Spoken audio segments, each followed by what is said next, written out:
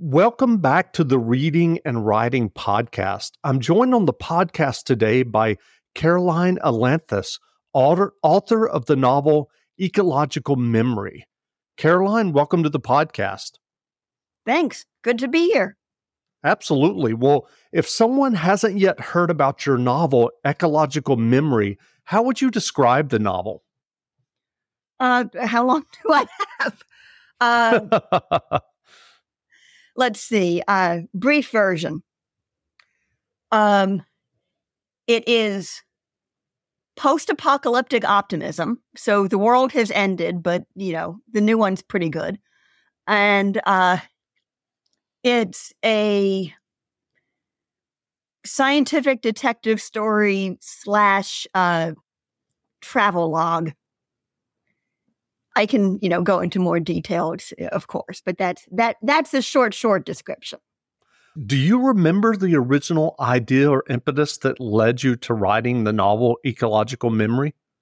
Yes, I do. It's a bit of a story, though. I said, sure, yeah, okay. Absolutely. See, it actually does all go back to when I was 11.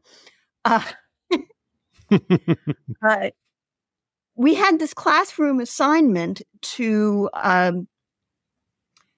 rewrite the Constitution. Like these students were grouped in this state and these students were that state, and we were supposed to have the Constitutional Convention. We spent a week or two of class time at this, and it was a lot of fun.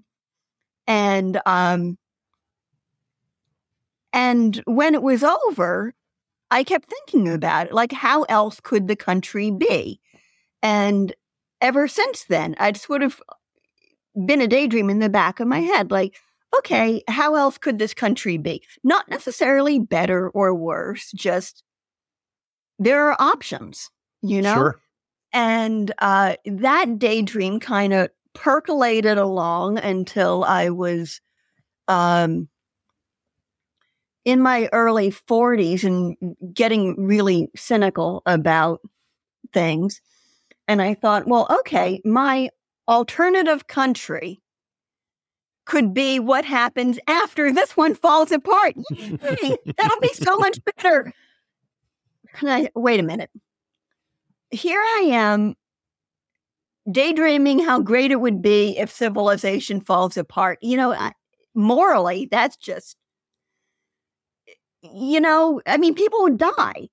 So right. To kind of keep myself honest, I started wondering, okay, if that happened, our society collapses and a new one that is in some ways better, although, certainly not worse, a new one starts to develop. What would that actually be like to live through? To survive the collapse of everything you knew, most of the people that you knew, to just lose them and to have to put yourself back together. And what would that be like? And ecological memory is the answer that occurred to me. When did you start writing fiction? And was this the first novel you've ever written? And just give us a little bit about kind of how you began writing fiction. Okay.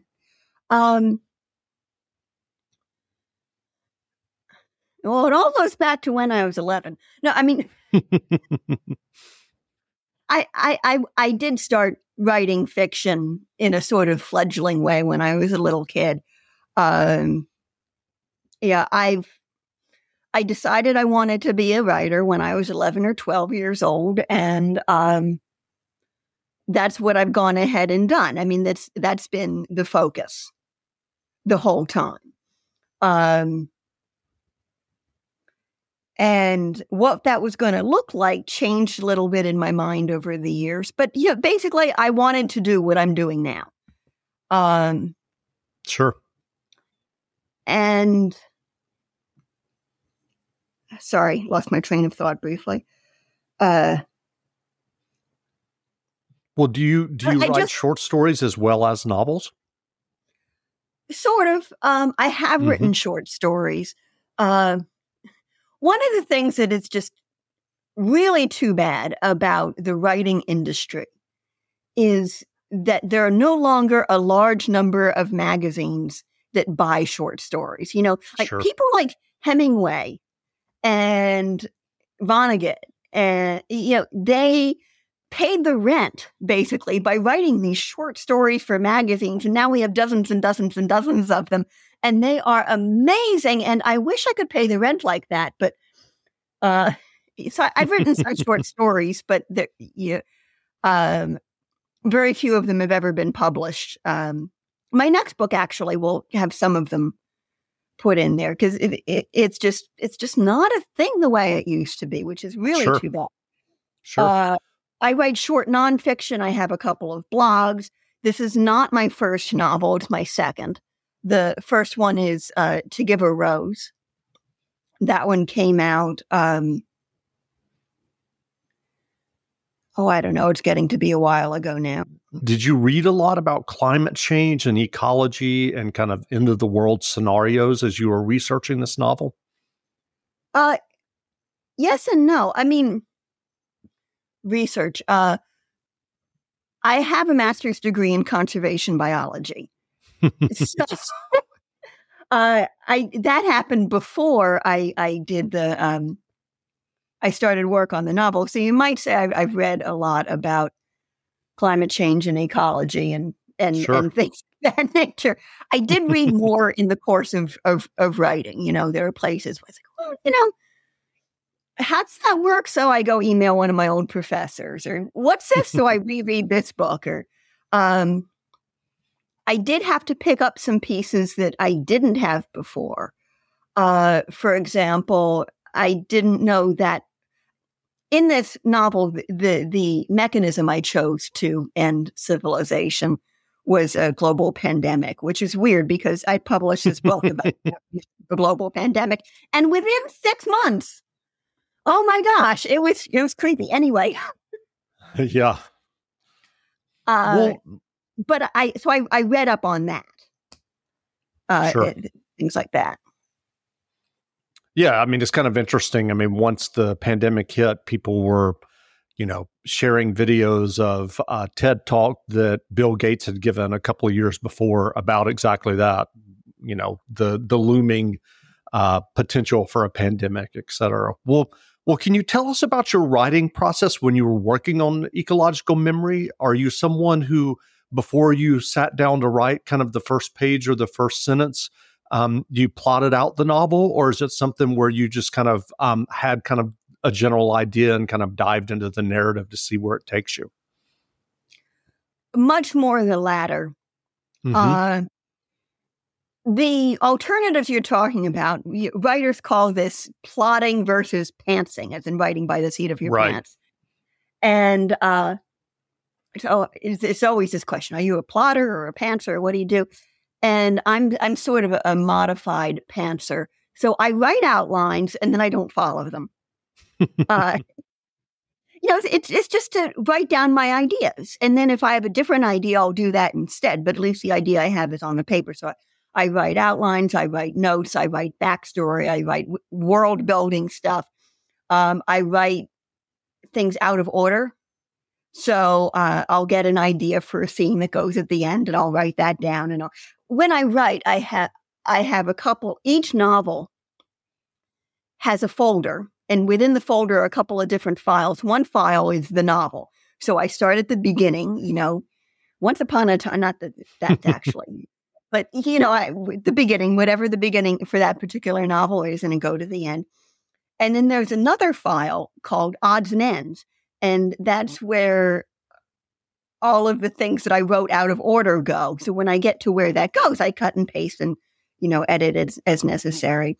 And then there are the various files containing notes on character and backstory and world building and, calendar. I had a calendar for this entire book because when you read it, you notice that sometimes I'll mention the phase of the moon.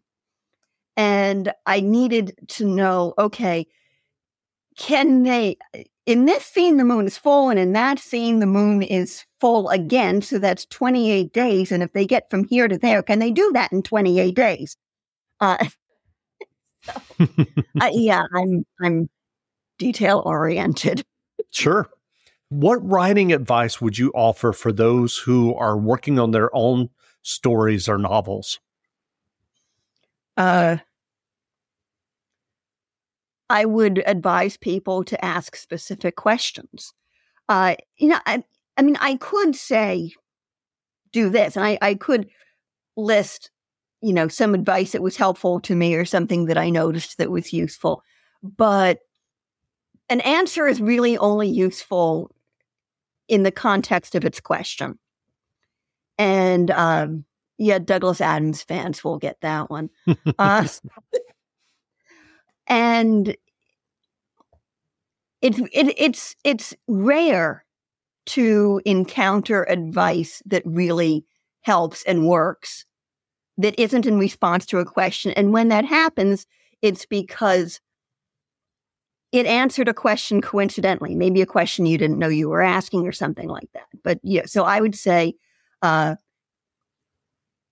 cultivate relationships with other writers, especially other writers who write the way you do, but better. And, build friendships with those people. And then when you get stuck, you call them up and you say, I'm stuck. What do I do? And then they'll give you the advice you need in that moment. What's the easiest choice you can make? Window instead of middle seat? Picking a vendor who sends a great gift basket? Outsourcing business tasks you hate? What about selling with Shopify?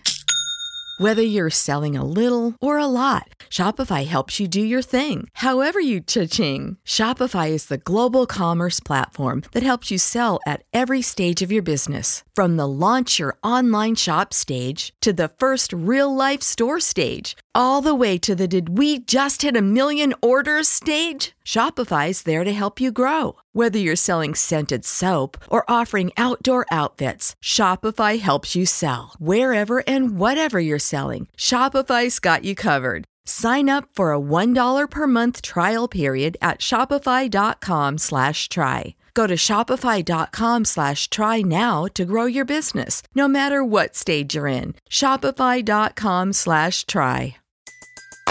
Everybody in your crew identifies as either Big Mac Burger, McNuggets, or McCrispy Sandwich. But you're the Filet-O-Fish Sandwich all day. That crispy fish, that savory tartar sauce, that melty cheese, that pillowy bun. Yeah, you get it. Every time. And if you love the Filet-O-Fish, right now you can catch 2 of the classics you love for just $6. Limited time only. Price and participation may vary. Cannot be combined with any other offer. Single item at regular price. Ba-da-ba-ba-ba. When you visit Arizona, time is measured in moments, not minutes. Like the moment you see the Grand Canyon for the first time. Visit a new state of mind. Learn more at hereyouareaz.com. That's good advice. Are you working on a new novel now? I am several. See, I can't do just one thing at a time. That one of my protagonists, Andy, he is not entirely, but he's significantly based off of me. And at one point, he says, "I never could do just one thing at a time," and I can't either. So I'm working on multiple books, yes. But the sequel to Ecological Memory has just gone off to the proofreader, actually. So I hope to bring that out later this year. Well, what novels have you read recently that you enjoyed? Let me think. It's been a while since I sat down and read a new novel beginning to end. I tend to read more nonfiction. Sure. But, well, what nonfiction have you been reading? The Evolution of Plants. I'm about halfway through, and oh my goodness. Okay, brief geek out. If they're fellow plant geeks, this will make sense to you. And if you're not plant geeks, just understand how exciting this is to people who are. I have just found out that the big deal about angiosperms is leaf structure. Like this whole time, I thought it was seed structure or flower structure because that's sort of like what an angiosperm is. It's defined by flower and seed characteristics. But no, it's like the leaves have more veins in them than any other group of plants have in their, which means that the leaves can photosynthesize faster and process water faster, which means that they take up carbon faster, the trees grow faster, they transpire more water vapor into the air. So you get, that's how forests started making their own weather, which they do. That didn't happen until angiosperms evolved. And I'm just so excited about this. So that is how geeky I am, just in case anybody was wondering. Is that I'm that sounds wonderful. It sounds very interesting. Well, what fiction did you read early on? Maybe when you were, an early reader that got you excited about books and reading and stories.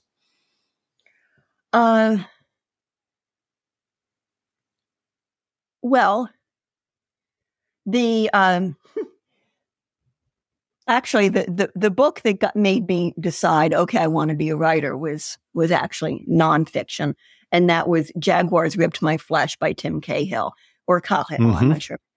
You want to read that book. It's a group of essays, and it's just. He's very, very good at what he does. But my fiction influences, I did used to read a lot of fiction, still read some. Ursula K. Le Guin, A Wizard of Earthsea is one of the best books ever written. And I read it like 15 times. It's just really good. And in general, when I get stuck, if I'm not going to go talk to a human, which I do that. But, a living human who I actually know. Mm-hmm. If I'm not going to go that route with my being stuck, I think, what would Ursula K. Le Guin do? And she's just amazing. Hemingway, of course. My natural tendency is to sort of talk too much and be melodramatic, and he cured me of that.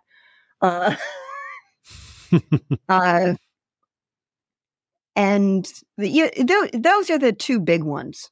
Sure. But go ahead. As far as the craft of writing, fiction and nonfiction, the difference between fiction and nonfiction is not as big as a lot of people might think. I've had two great writing teachers in my life, and the first one, started me out and taught me like grammar and things like that. And the second one, taught me style and structure and all of that good stuff.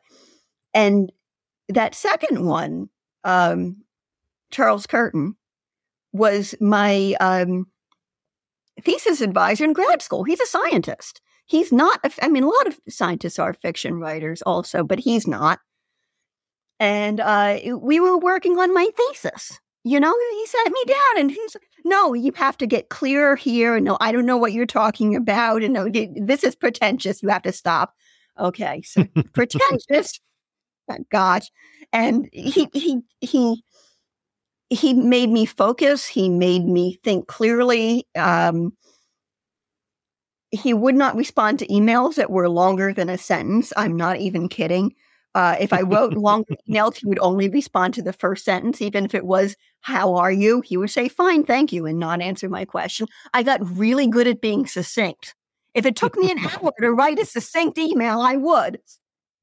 And that's how I'm good at writing fiction. I mean, if you actually read my first book and my second book, you'll see the Charles Curtin influence there. It's just, not that the first one's bad, but sure. Second one's better. Where can people find you online if they want to learn more about you and your novels? The simplest thing to do is to do an internet search on my name. I am the only Caroline Ailanthus in the world. So, I have a website. Mm-hmm. It's called newsfromcaroline.wordpress.com. But if you forget that, or don't write it down or whatever, just look at my name. You can,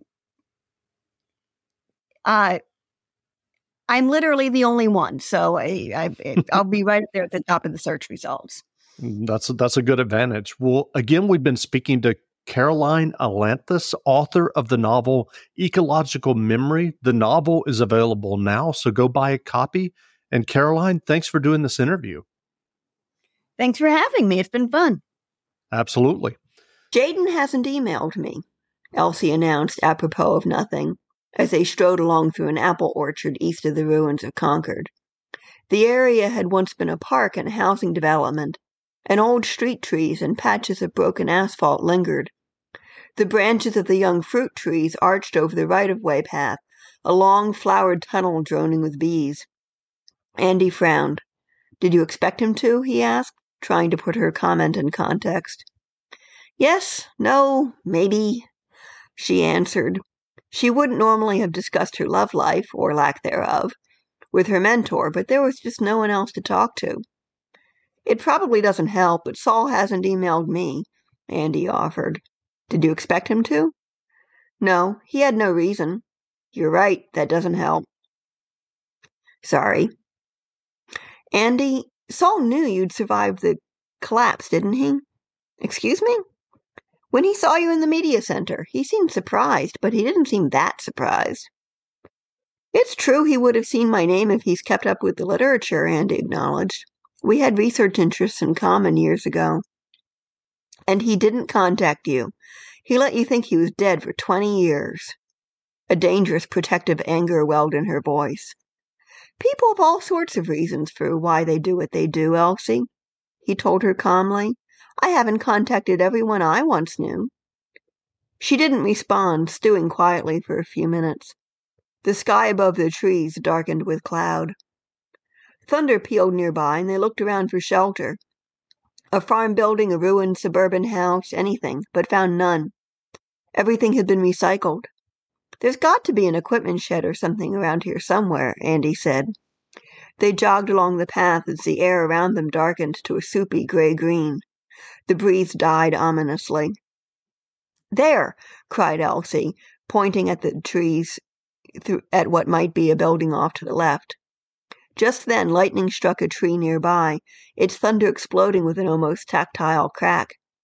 They both shrieked reflexively and ran, frightened but laughing like children, slipping and stumbling under a sudden downpour through high grass slick and clingy with rain. The building was just a tiny tool shed, fortunately not locked, but filled almost entirely with folded stepladders, pole pruners, and other equipment. There was no clear floor space. They threw their packs in on top of the pile and squeezed themselves in to avoid under the handles of a wheelbarrow. Andy pulled the door shut against the wind. "Did you see that lightning?" he said, out of breath and exultant. "I thought we were toast," she cried. "Ha-ha, soggy toast." It was hard to hear each other over the thunder and the drumming of the rain, so after a bit they quieted down and just sat together in the close, humid dark. "It sounds like it's easing up," Elsie said at last. "Open the door so we can watch." "Okay." The sky had paled to a roiling gray, but the rain still fell thickly enough to hide all but the two nearest rows of apple trees. Every few minutes thunder drummed again, more gently now, as the storm center moved gradually off to the northeast. Andy straightened his legs out through the door and let his sneakers get soaked all over again. He wasn't a very big man, but he was bigger than Elsie, and he could not squeeze himself in under half a wheelbarrow for very long. A mist of fine, shredded, rebounding raindrops beaded on his face like sweat. She saw that he watched the storm the same way she did, with intent, rapt wonder. Elsie looked at him and at the sky beyond him, and she had a new thought.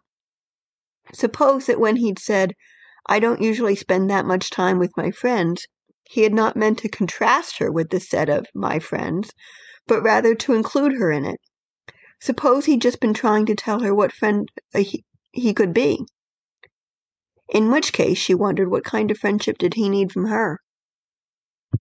When you visit Arizona, time is measured in moments, not minutes. Like the moment you see the Grand Canyon for the first time. Visit a new state of mind. Learn more at hereyouareaz.com. Everybody in your crew identifies as either Big Mac Burger, McNuggets, or McCrispy Sandwich. But you're the Filet-O-Fish Sandwich all day.